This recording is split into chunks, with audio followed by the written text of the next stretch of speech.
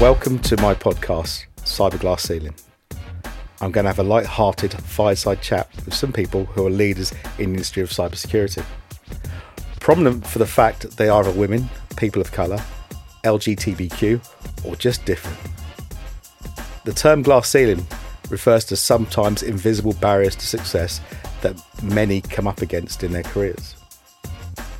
A management consultant called Marilyn Loden coined the phrase almost 40 years ago regarding women rising to senior positions and says it's still as relevant as ever today. So I've taken it a little step further, not just women but people of colour and bias that may exist in the workplace and how they overcame this to become leaders in the industry. I promise not too much swearing, no politics or religion, just a cuppa and whatever takes your fancy. Hello and welcome to my next episode of Cyberglass Ceiling.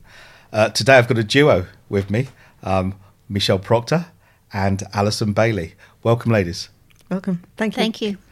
And it's the first time we've had a duo, and we're in not so sunny Manchester today, where when I left my house it was 21 degrees and sunny and nice and warm, and up here it's now raining and I don't know, it's mild but it's still a bit rainy. And I've got these two ladies, wonderful ladies here today to have a discussion about them and who they are and where they work. So I'm going to start with Michele. Michele, introduce yourself, say hello. Hiya. So I'm Michele Proctor. I'm 58 years old. I don't know if that's important here. Don't matter. You don't look it. It's not a dating app. Yeah, I've stopped using them, by the way. Okay.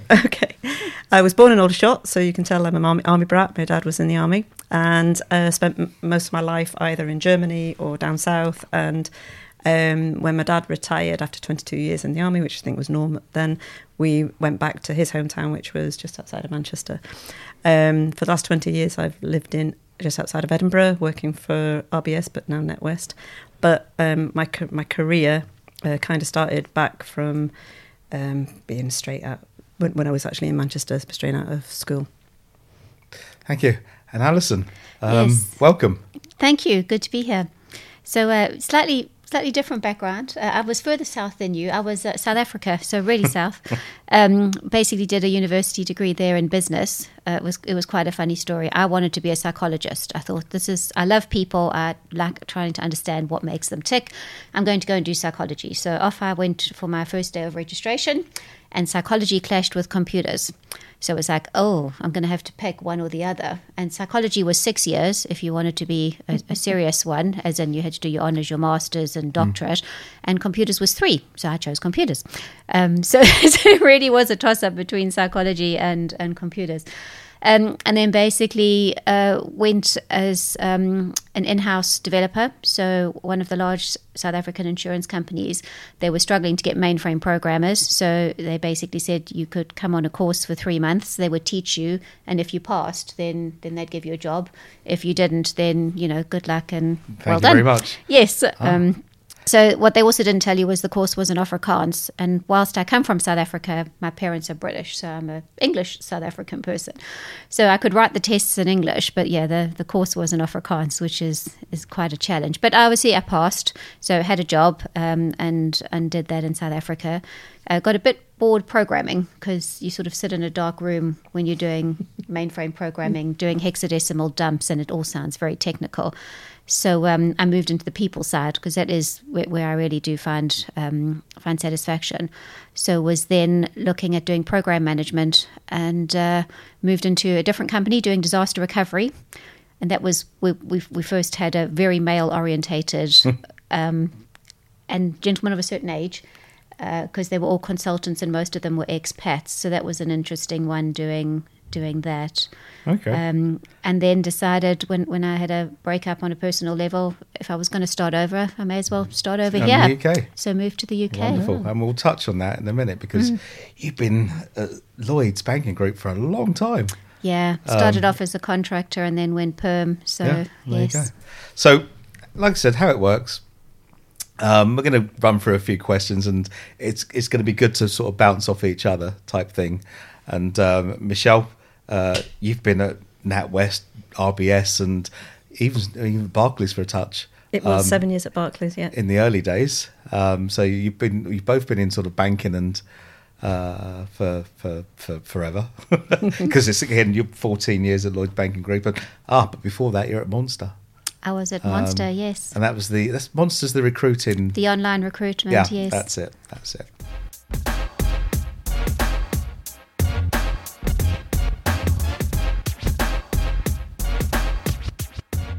Michele, I'm going to start with you.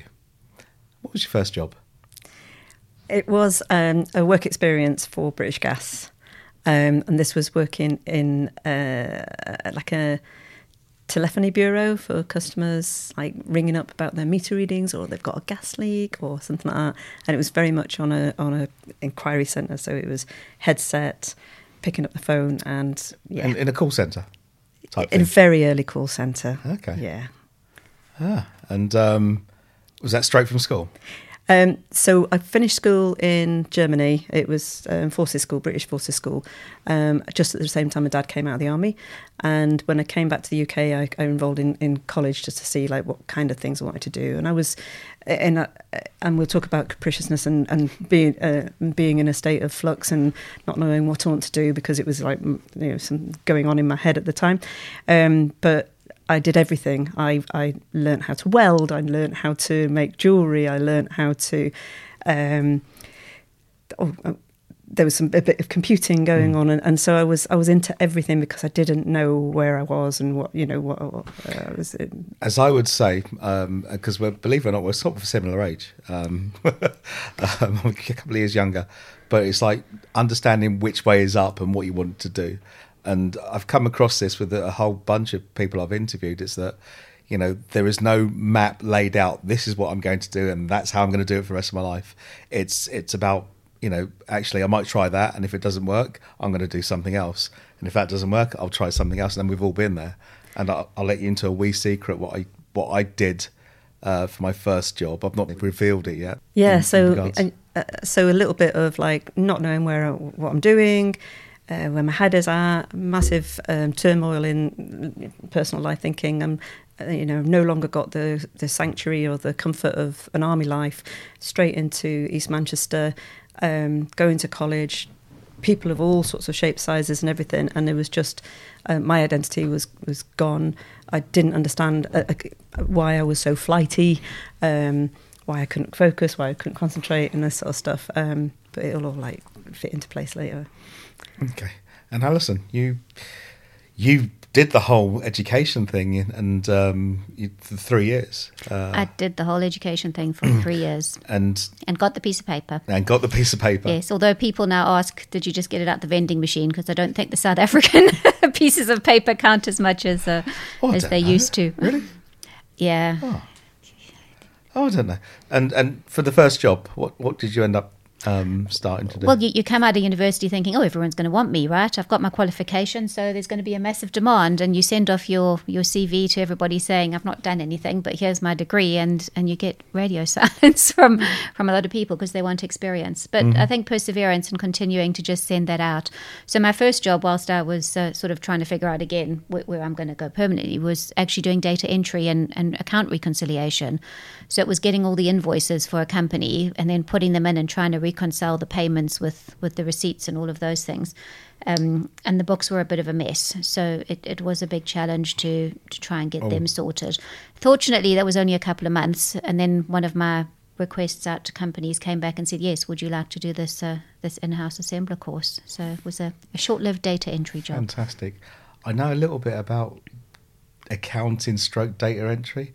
Double entry bookkeeping. Yes. I had to do that when I was temping, trying to find my way in the world. And it's something I got, it was all right. It was easy for me to do it. But it was still manual rather than on a computer. It was literally double entry bookkeeping. I was like, yeah, I can do this. But again, it's just something, as I said, you sort of find your feet in what you want to do. So talking of finding your feet, and I'm going to start with you. Again, Alison, the world of IT and cybersecurity. Now, as we said earlier, you've been doing the program management and change management thing, and I'm assuming or guessing that also involves a lot of the security stuff as well. The cybersecurity bit came later, so I don't have any formal qualifications in cybersecurity, and I think that's quite a key thing. Is you can learn on the job, you can apply. Don't be put off by thinking you have to tick all the boxes and have learned everything. So I'd been with the bank for a while and was looking for an interesting job change within the bank, and the sort of cybersecurity came up, and I applied for that and was successful in doing that, and that was sort of 2017 odd.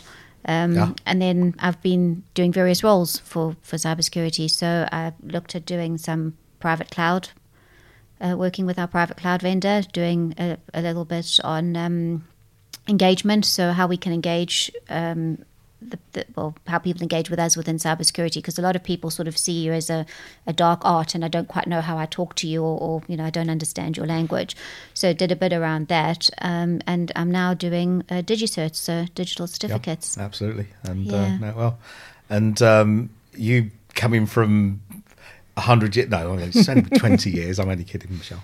What was the trigger for you? Because as you said earlier, it was like, oh, what do I do?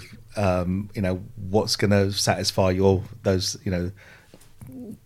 thought processes about how do you get to where you are now? Yeah, so I think I matured very slowly, so still flighty at around 25, and then went to and then decided that I actually should do something. So I went to further education in Bolton. I think it was called Bolton Institute of Higher Education at the time. It's now a university, but it wasn't when I was there. And I got an HNC in computing, which started me on the right road.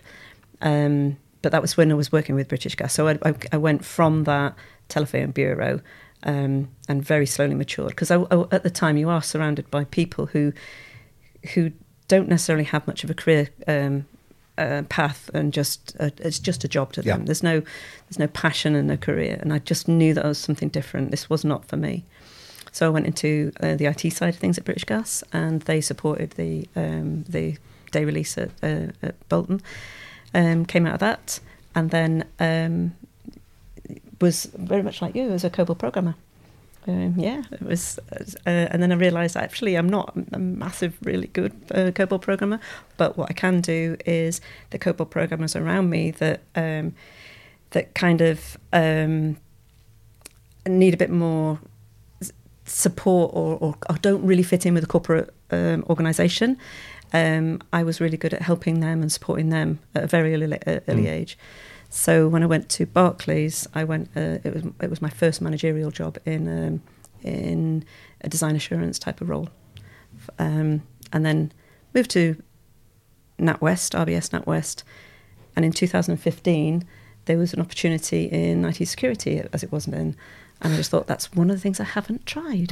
So it sort of leads me on, and this is about the interviewing and the interview stage, and you're both lovely ladies, and we all know that the world of IT is dominated by middle-aged men, and I've said it 100 times already, with pot bellies, bad t-shirts, and ponytails. And you guys have broken through the glass ceiling to become leaders in what you do. And Alison, can you recall that time when it was like, well, why is she applying for this job type thing? Did it happen, and how did you combat that?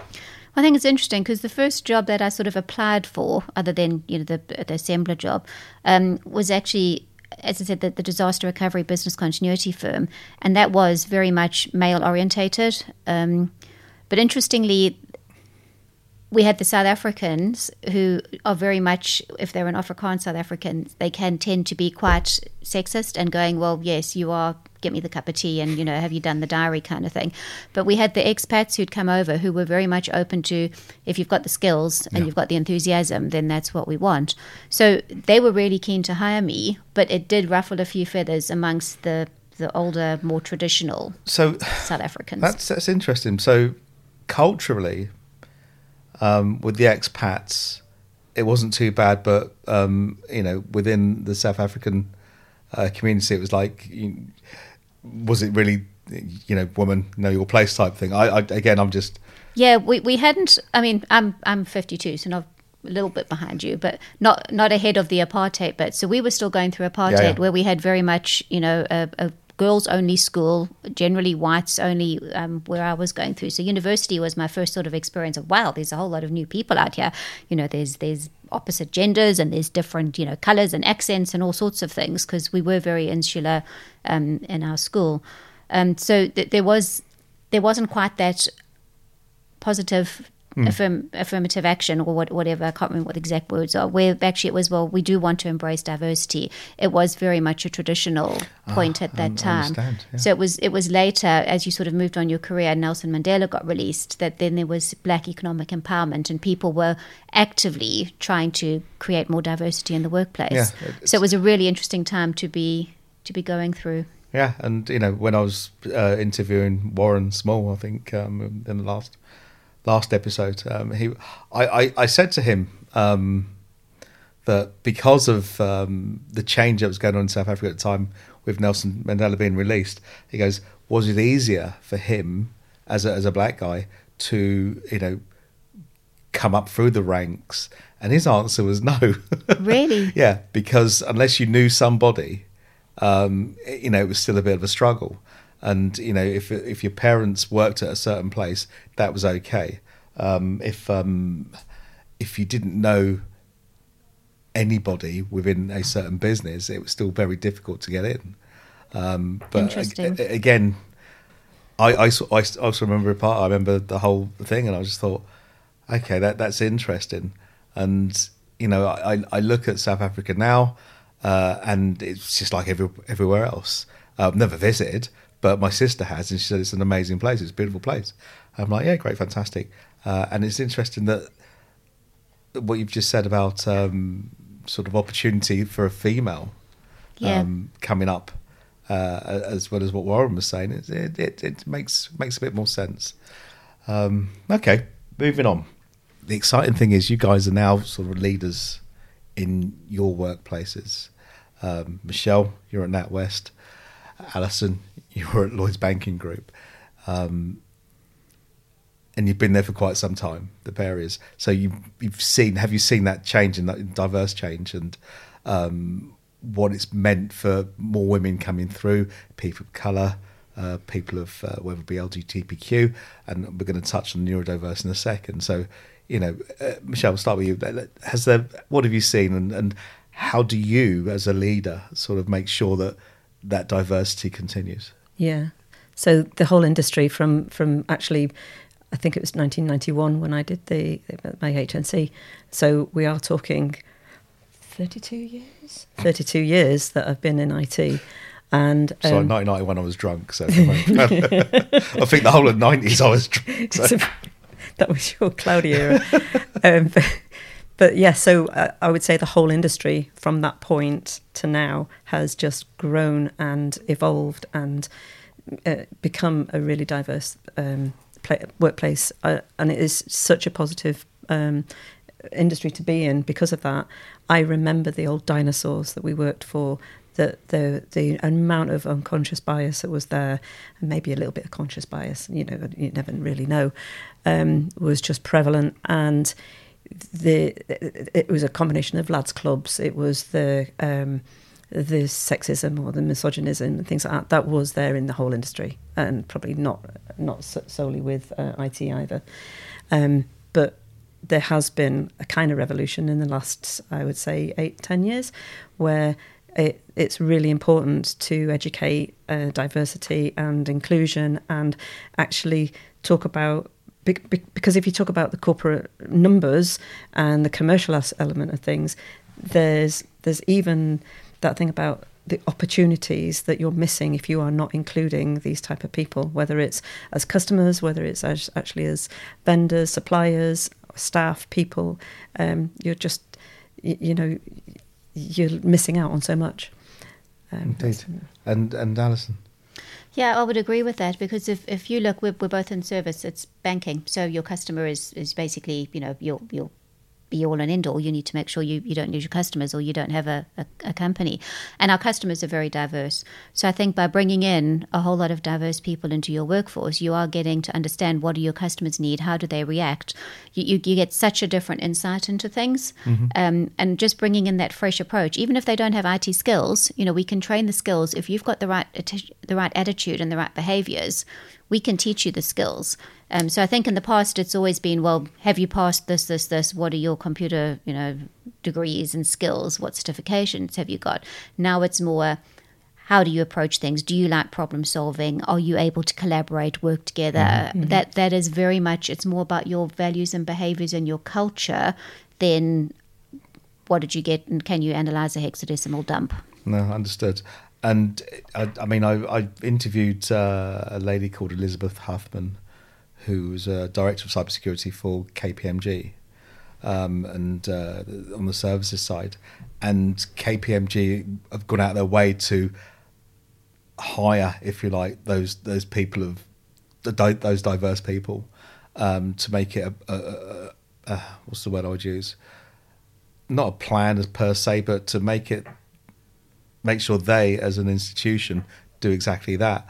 Have a mixture of people, because, and I said it in a few episodes, that when you, in our industry, when you sit in a room and you're the only female or person of colour, and you've got, again, it's no slight, and it's not in a bitch fest again, you see all these guys sitting around the table and they're all the same and they have the same ideas, and you think to yourself, do you know what, if someone else was in, or someone, and you're right, it's starting to happen. 10 years, I'd probably say, I don't know, what are we in now? From about 2017 onwards, okay. I believe it started to change. And, I saw it in sport. You saw it in the sort of Me Too movement. When was that? That was probably 2017, 2018. And it was a wake-up call, and you see it on TV, you see it in sport, especially now that women's football. The World Cup's just about to start in Australia. And, I'm going to put my hands up. And I used to giggle at ladies' football because it was like, well, it's not the same. But it doesn't matter, it's not the same, because they're doing the same thing. And a dinosaur like myself had to rethink how he changed, because I've got 3 daughters. And they go, Dad, you can't say that. And I was like, well, it is the same, but it's not the same. And you try and put up an argument that, women's football is different to men's football. Yes, it is. But they're doing the same thing. And it's the same sort of skill set. And you sort of think to yourself, well, actually, I still can't do that as a male, but these women can do. Mm-hmm. And that's interesting, because I don't do football. I mean, South African, we do rugby and cricket, right? However, I watched the women's football. Hang on, South Africa's still the world champions, right? I believe so. Yeah, 4 years ago, they beat England. So. Yeah, well, I've dual citizenship, right? So I can choose which side I'm presenting. Okay. Flip on popularity. Exactly, yes, whoever's winning. But seriously, the women's football, I watched that, and it was incredibly moving. Whereas the men's football, I still think they can be a little bit prima donna-y, and it doesn't seem as collaborative. Yep. The Lionesses went out there, and it was enough to bring tears to your eyes, because they honestly worked together as a team. And I think that was the amazing thing for me, is it felt different to what they might be doing the same thing and kicking a ball, but it felt different and it felt more inclusive. And you know what? They actually won something. We did. We won the European Cup, and it's something that's no English men's team has achieved. The only thing we did was 1966. I wasn't born, sorry, Michele. And we won the World Cup. I'm not having a go. She's going to beat me up later, I'm sorry. Okay, we're going to take a quick break, and we'll be back after these words. C-Vision International is a global event and advisory firm dedicated to convening leading visionaries in an exclusive environment for peer-to-peer collaboration. Our programs highlight critical business challenges and deliver the best available applied sciences aimed to change the world. Your vision is our mission. Let us help you build your company's future today, not tomorrow.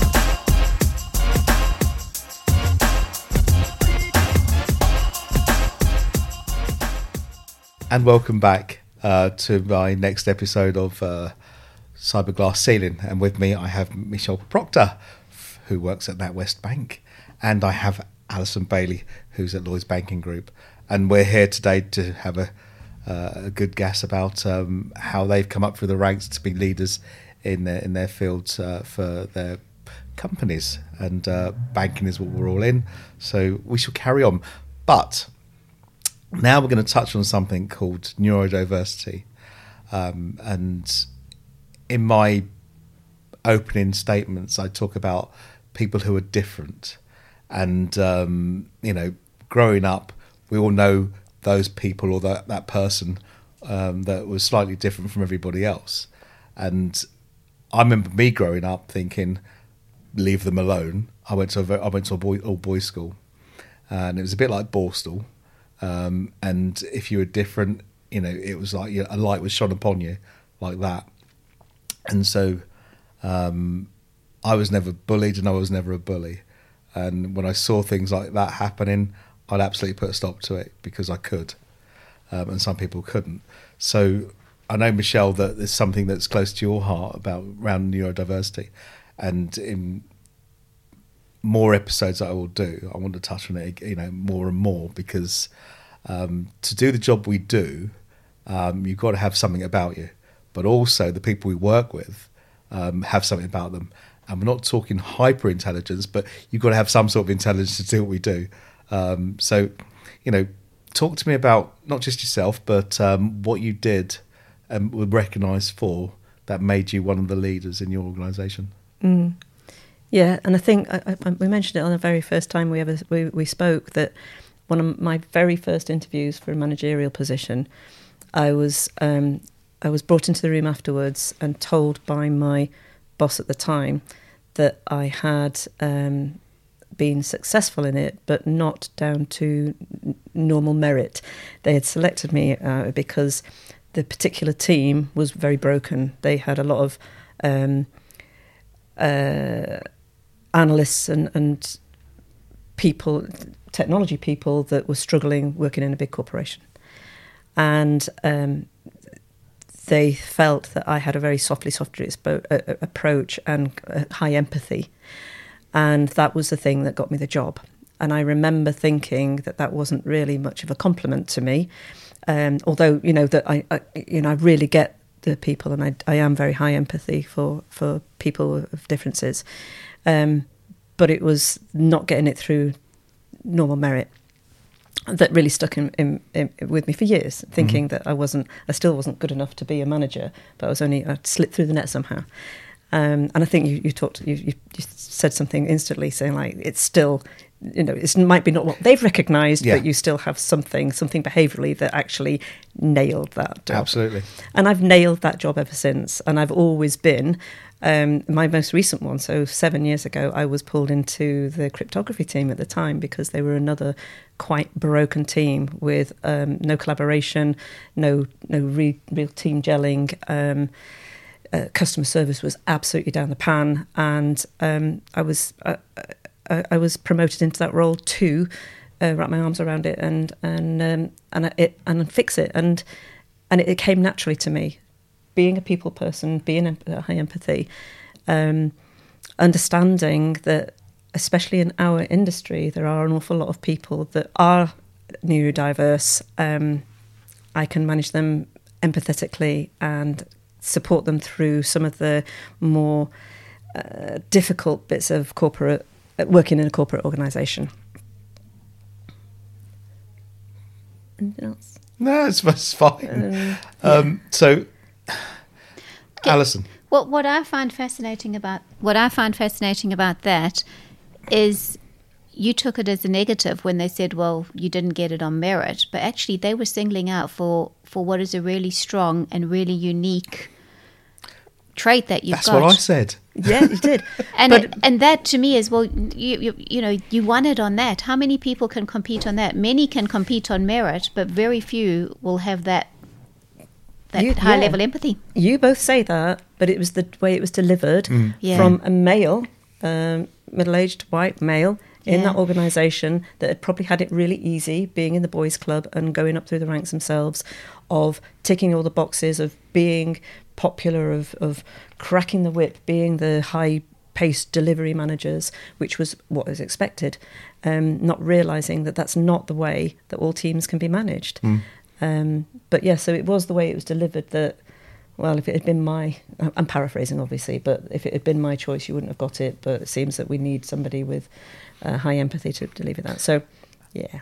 And then you built the success on that, haven't you? And you know, doing this podcast, and one of the things I've always wanted to try and recognise is that no matter who you are, a female, person of colour, neurodiverse, LGBTQ, you can still rise up and achieve something. And it's just giving that someone a pathway to understand that goes, actually, yeah, I've recognised that I've got a certain condition, but I can still have a decent job to you know, go up through the ranks if need be. And if there's more businesses, whether they be high corporates, whether it be banking, insurance or whatever, recognise the fact that you've got neurodiverse people in your organisation and you can do stuff about it. And again, Alison, you probably come across those individuals that you can recognise that actually they've got a fantastic brain, but they're not going to be part of the boys' club. Because it's not the way they're built. That's not where they're recognised. Yeah, and that's the key thing. We've actually got training that we can, you know, sign up for at Lloyds to actually say how can we help neurodiverse people. It was amazing. I actually went on some of this training, and a lot of the people were going, "Oh, we were told we were stupid. We were told, you know, we were thick." And now that we've actually grown up and we're you know, finding out a bit more about ourselves, we're finding out we do have, you know, something on the spectrum, and that we're not stupid, we're not thick. We just need to have a different way of communicating. So we've got colleagues who struggle reading because they're dyslexic. But they're brilliant. Yeah. So don't make them read. Give them a speech thing that will read it for them so they can hear, because they're perfectly good at hearing. You know, find out what works for that person to give them the support, because if you keep doing the same thing over and over, you're going to get the same results. By embracing all of these things that other people have got that your traditional boys club or whatever you want to call it don't have, that's where you get the opportunities. But we do need to look at how we can help and how we can make them feel included, because the normal stuff that we've been used to doing for many years doesn't work. Yeah, indeed, and it's inclusion. And I don't know, Michele, I might put you on the spot a little bit here as an example of, as I'm going to say NatWest, and how they've sort of embraced that neurodiversity within the business. Is there a... Yeah, definitely.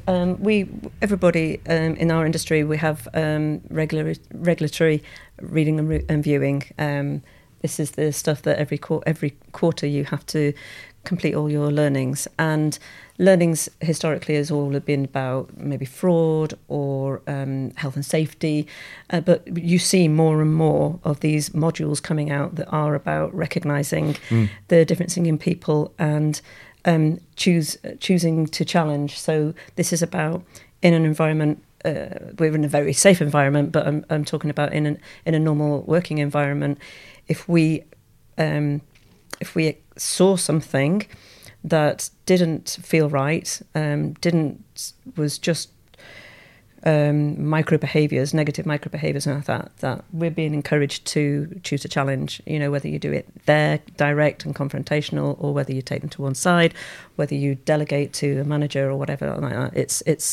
It's a much more recent way of actually recognising micro behaviours and giving people the empowerment to actually do something about it without feeling that Totally understand. And I've been in cybersecurity for about 12, 13 years. But I've been in IT, in IT sales, because I'm a sales guy, believe it or not. But I've been in IT sales for about 20 odd years.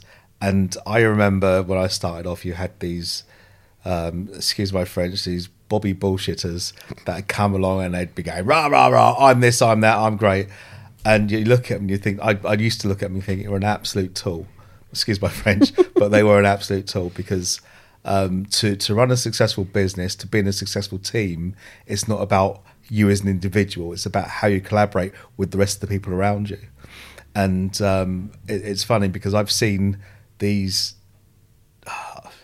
people, let's just call them that, think they're, call them Charlie Big Balls or whatever you want to call it, fail because all they're concerned about is them. And then when there's someone in the organisation that may be slightly neurodiverse, they get absolutely crucified by these individuals. And it's like, no, not having it.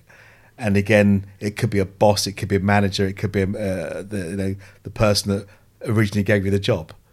And now he's like absolutely coming down on you like a ton of bricks. And you think to yourself, that's not right.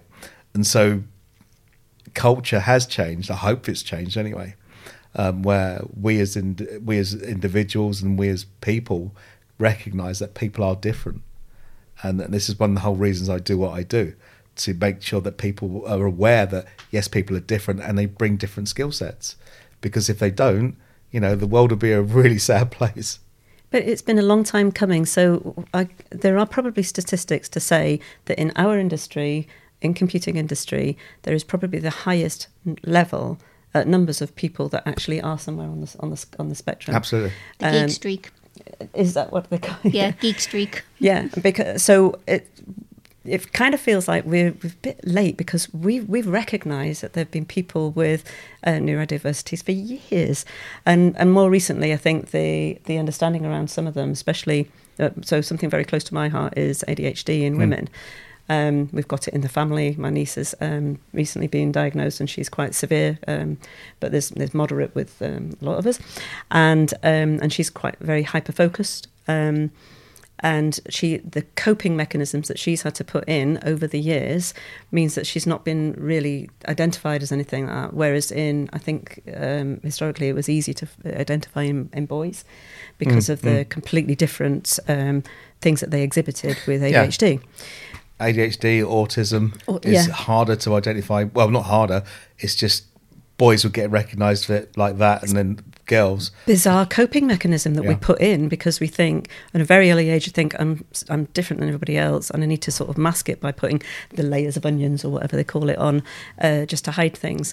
And it's not until you hit middle age that you actually start thinking, or reading an awful lot and thinking, oh, for God's sake, this is just, if not labelling, but if I didn't understand more about this, I would not have felt so isolated or felt that I was somehow deficient or whatever in something because I was not as normal as everybody else. No. And I think we're going to see more of this. I think we are actually going to be seeing more, because there's another revolution of of the gender revolution, and the neurodiversity revolution is coming, and it's a good thing, because it goes back to what we've said about the opportunities that we're missing with the perspective from different people is not to be underestimated. No, again, I understand.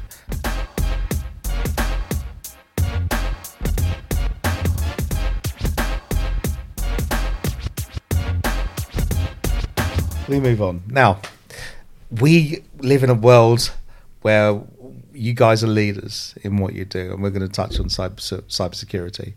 And one of the questions I like to ask is that in banking, you can't get more scary when you're in charge of millions, if not trillions, going through your systems in regards to people transact every day. And with all the threats out there and the threat landscape, a couple of things that sort of stand out that keep you awake at night, what would that be? I'm going to start with Alison. Well, surprisingly, cybersecurity doesn't keep me awake at night. I think in Lloyds we're very good at what we do, so it doesn't really keep me awake. The things that I would be concerned about when I am awake, rather than keeping me awake, I think the quantum computing. That's we haven't seen anywhere near where it's going to end up going. All the sort of bards and ChatGPT, where you're going to sit there and go, we've already seen hackers have made a dark web copy of it, and they're using that to improve phishing emails. So you're no longer going to have your bad spelling mistakes and grammar saying, well done, you've got some great uncle who's died and left you some load of money back in wherever. Please click this link. Exactly. So I think the not knowing what we don't know is that's the bit to worry about, because I think your threat actors are moving very quickly. So you think AI's got a lot to still in its infancy? It may come up and be a bit more challenging. I think personally, we're sitting looking at and there's a meeting going on, I think, in America, isn't there, where they're talking about how they're going to regulate it, and all of the countries are getting together. Whilst we're sitting talking about it, your threat actors and your hackers are getting on with it. Mm-hmm. It's a slight concern when you start looking at how we can use it for good or we can use it for bad, and the people using it for bad are generally a bit faster off the mark than the people using it for good. So it's always playing catch up. Playing catch up, yeah. Indeed. Just before I ask you, Michele, I went to see Mission Impossible at the weekend. Oh, yeah? And it's all about AI, believe it or not. Interesting. I was like, okay, car chases. Hang on, 60-year-old Tom running like 500 metres without taking a break. And I'm like, I can't even do that. And more car chases, motorbikes, train. And then there's this machine that's going to take over the world. Anyway, I'll give him too much away now. Honestly, do we not need to go and see it now? No, because Plot it's only spoiler. part one. There's 2 parts to it. So the second part is probably in a couple of years. And you think, oh, well, I've forgotten the first part and I have to go re-see it again and, double the income of Mission Impossible. Sorry, get back to it. Sorry. What keeps you awake at night, Michele? So AI definitely is in there, but I think that you've already covered that. So the other thing is around about protecting customers' identities, and that includes authenticating. Our customers out there, the eye-watering number of fraud that the banks actually pay back every year, because I think we all know that the industry does give back to the customers when they've had their money stolen through fraudulent means. It's billions and billions and billions. In fact, when we had the presentation from Salt Group, you came up with our auditing numbers. Maybe you can insert them there. But that it doesn't keep me up at night. I am able to switch off very easily, and it doesn't need a pina colada either. But it is the thing that you mentioned it earlier, that they are our bread and butter. Customers are our bread and butter. We need to protect them. Customer identity management is the next big thing we need to. I know a bit of software that can deal with that. Oh, yes, do you really? But it's like a lovely segue into a sales pitch for you. We're not doing that. No, this is about cyberglass sealing, not about Salt Group. Anyway, no, and I understand that. And it leads me on to my next question, which is around practical cybersecurity advice you would give to friends or family. I'm going to go to Michele. Practical advice. We're at home and we've got our own laptops and we've got our phones and whatever. What not to do. I know we touched on it about don't click that link, but Bloody just stolen me thunder. So it was, it's like, don't click on anything. But I would say, and it's something not just for this, it's a fact checking. I think you're going to talk about our branding in a bit, but I'm a fact checking twit. So I can annoy everybody by, when you see something being posted on social media, instantly I'll be going, is that actually true? And annoying people by saying, like, I don't think, and putting the reference link there to it. And so that's my thing to all my friends and family is like, just check the facts before you send it on, or you click on something, or you use that as now your own fact. That's me. Okay. Alison? So I've got 2 that I think are pretty key. Passwords. So the number of people who go, oh, well, I can't remember passwords, so I'll just use the same one everywhere. I mean, And write it down. Yeah, or put it in their phone and then, not put a password on the phone so that everybody can just access it. So, maybe a password manager is a good thing. And then one that a number of people don't like doing, it's around currency. So make sure you've got the latest versions, because the number of vulnerabilities that, you haven't patched if you sort of living on really old software, it's very easy for people to come in and hack you through that. So I think those apply both personally as well as professionally. Currency is a big one. Okay, that's a new one as well, but no, totally understood. So don't click on links. Verify everything. Fake news. And It's fake news. And yeah, like I said, even with AI and stuff like that, I think who's the guy? This will just no, I can't remember. Martin Lewis. Yeah. There was a fake AI, was it, or I can't remember what it was. It was a fake him. A deep fake. Deep fake. There you go. Thank you. A deep fake of Martin Lewis talking about do this, do that, and do the other. Didn't they have a deep fake Putin as well? That someone took over Russian broadcasting, or was that fake news? I don't know. But these are all the challenges we're facing. It's about, okay, hang on a minute, what's real, what's not real, and simple everyday things. You get an email. I mean, at the moment, my sister's her email address has been hacked, and you've got some guy called Abdul. I'm coming for you, Abdul, when I find you. Okay, check out these photos. And I'm like, hang on a minute. And I know it's fake, and I have to tell my sister, sis, this is going out. Tell your friends, do not click on anything. Da da da da da. And when I find this Abdul character, I'm going to kick his ass. But that's another story for another time.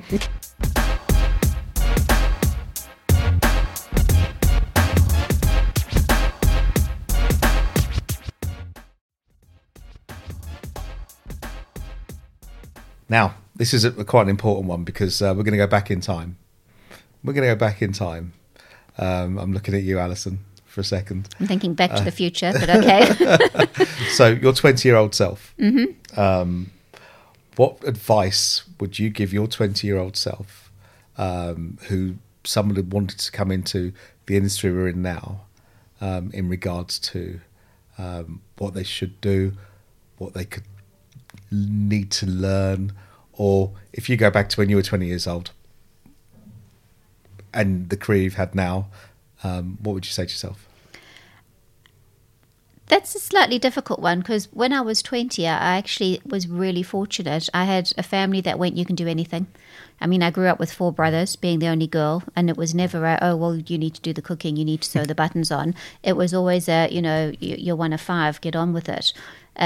So I never had it in my head that I couldn't do anything. And that's why even when I went for interviews in a predominantly male-orientated environment, it never occurred to me I couldn't do it because that's what I grew up with is a whole lot of, males in the house. So I think do something you're passionate about. So don't do something because you want to earn money because you'll end up potentially earning money and then going, I'm bored. What do you want to do? So your example was really interesting where you tried a whole lot of different things. Try different things. Be brave. Don't sit there and think, well, just because I've gone and learned this, I have to do this for the rest of my life. I think that's really different where we are in the sort of 2023s versus back to the traditional. You joined up, you stayed with the company, they gave you the watch when you left, and that was it. Mm-hmm.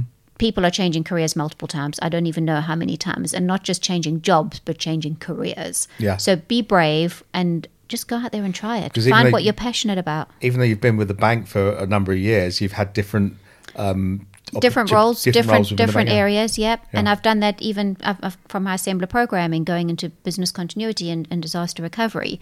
And then, I did Lotus Notes, not COBOL, but assembler and then Lotus Notes. And then coming and doing Siebel consultancy and, working for Monster. It's try different things and believe in yourself. Mm-hmm. Don't sit there and I think a challenge we have as women is we're very much, and this is a buzzword at the moment, the imposter syndrome. So we all sit there and think, oh, I can't do that. I can't apply for that job because I'll be an imposter. I can't do 100% of the job. And it was interesting because when I worked at Monster, I was looking after their customer, their CRM system, Siebel at the time, and they wanted me to go and head up their business information, business intelligence, so go and do the data warehouse and all of that. I said, I can't do that. I know nothing about that. And they went, you can. You've got the skills. You have transferable skills that you can use. We can teach you how to do business, data warehouse, all those things that I then had SMEs who did. I didn't need to do it. But you've got transferable skills and believe in yourself when others actually sit there and go, yeah, you can do it. You can. So you use the posh word if it's imposter thing. I say fake it until you make it. It's the same sort of thing. 20-year-old Michele. Outside of the airbase. Not looking at the squaddies? No, my dad was out of the army by then, so I was very much in Manchester. I would definitely have a serious word about feeling guilty for not being ready, not being mature, and not being already at university, because it wasn't until I was 25 that I decided to go, for not being mature enough to have that perfect career that everybody was having, because there is just no rush. I know that life is too short and you should not put off your camper van for another until you retire, but I'm talking about actually when you are 20. Almost there. Yeah, you damn. But yeah, it is about, like, at 20 you should be exploring everything. You should be finding out more about yourself and not into a rush of anything. And if you are young and irrelevant and immature and silly, then just get it out of your system, because one day you will. But if you don't recognise that it's actually okay to do that, you will end up have just innate guilt your entire life. And so go out there, explore, indulge, try different things. Sounds like drugs. I didn't do drugs. No. I'm kidding. Back to the 90s.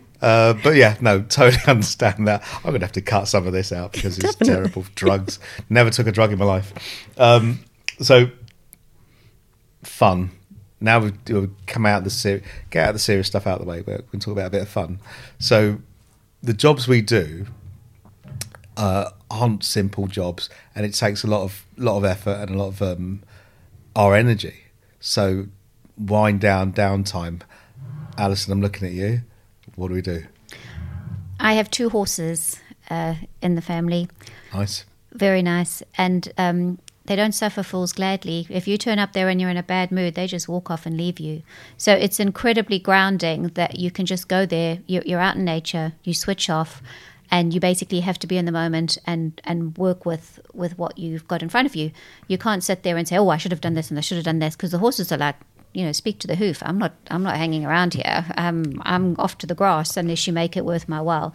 So they're incredibly rewarding because they mirror back, and I can tell if I'm stressed or something, because they're all on edge, going, "Oh, why is she not comfortable? Where's the tiger? It's going to come and eat us." So yeah, horses and just being out in nature are incredibly rebalancing and re-energizing. So you're an outdoorsy type person. Wellies. I have wellies. Yes, you get wet. You look like a drowned rat, but it's wonderful. Okay, Michele. So I took up it's going to be a long time ago now, probably 15 years ago, I took up pottery.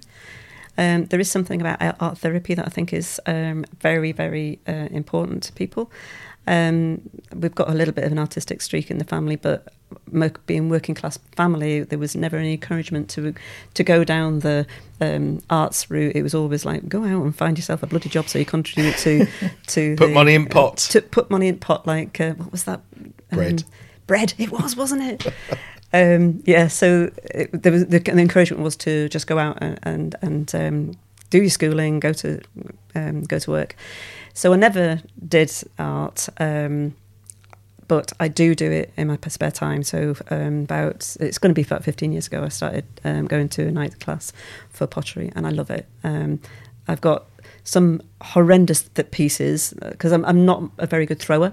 Like throwing it on a wheel, rubbish at it. I haven't got the patience to do a whole load of balls and work through them all one by one and then just throw them because they don't look like a vase. But I am a sculptor and I do a lot of slab pots. When you roll things together and cut them and things like that. The ones that are awful are all in the garden. They're all in the garden, and I'm just going to let the weather just decide whether they live or not. But the better pieces are in the house, and some of them I've actually given away as gifts and then regretted it instantly because I'm thinking, they were brilliant. But yeah, so pottery and art is my passion. Your downtime. Okay. Mm-hmm. So there's no disco parties and... tequila slamming. The ladies that do pottery, they are a lovely bunch, and there's some wild swimmers in there. Because I live in North Berwick, which is just outside of Edinburgh, and it's a seaside community, and without the Kiss Me Quick hats and the arcades, but we've got access to some beautiful bays, and even though it is the 4th and dead close to the North Sea. The wild swimming there is brilliant. Yeah, well, I'll be coming up soon. I think October when we do that round table. Right, hop on a train and I'll show you. Yeah, playing. It's quicker. No, from Edinburgh to North Berwick is about 35 minutes on a train. Oh, is it? Yeah. Oh, even better. That's a doable then. Now, it's interesting you call it wild swimming. In South Africa, it's just swimming. I was like, what is wild swimming? Yeah, you go along the beach and there's, watch out for the crocodiles, and you're like, oh, okay, that's wild swimming. So, yes, hairy. was a new term I had to learn here. Okay. So, we're coming up to the last question, believe it or not. And it's about the USP, unique selling point. So this, like I said, this whole podcast, I've done God knows how many episodes now. I think I couldn't tell you, it's 12, 13 going on. And this is about you guys. It's not about where you work, whether it's Lloyds or NatWest Bank. It's about you guys. And, if I said, or I'm going to say to you, Alison, what is your unique selling point? What makes you you, and what made you that leader within what you do now in the banking world for Lloyds? So I couldn't actually think of anything unique to me. Okay, then Michele. I am. I'm joking. Because we are all unique. So it's like, okay, well, what is my unique selling point? So I went and I asked my boss. I said, right, what's my unique selling point? And he said, you get things done with empathy. You take people with you. Okay. And I think that's the key thing is, yes, I'm very driven. Yes, I like results and I like making things, work and getting to where we want them to go. But I take people with me. And it's interesting because I've then looked back and I've had a number of people in a team. If I've changed roles, they've said, can we come with you? Can we come and work in your new team? And it's that empathy, it's that understanding, it's that collaboration. And bringing the people with you, but still getting things done. Very good. Yeah. Michele? I was thinking about Life of Brian when they were saying, you're all, didn't he say, like, you're all individual, I'm not, and I'm not. Yeah, we are all unique, but I think I've also got that high empathy thing, but a data-driven, high empathy person that I have, my confidence comes with facts and figures. And I use that in my arguments and my influencing and things like that, but also, definitely on the high empathy. Okay. Well, we're coming to the end of this series of the podcast, or this episode of the podcast. It's a lot longer than my usual podcasts, so I'm going to stretch it out a little bit. And thank you both for joining me, for Alison and for Michele. It's been a pleasure. It's been great. We're going to carry on after this, so sorry guys, you're going to miss out on the fun, anyone that's listening. And no, I really do appreciate it. And thank you for joining me on Cyberglass Ceiling. Thank you. Thank you for the opportunity. Thank you.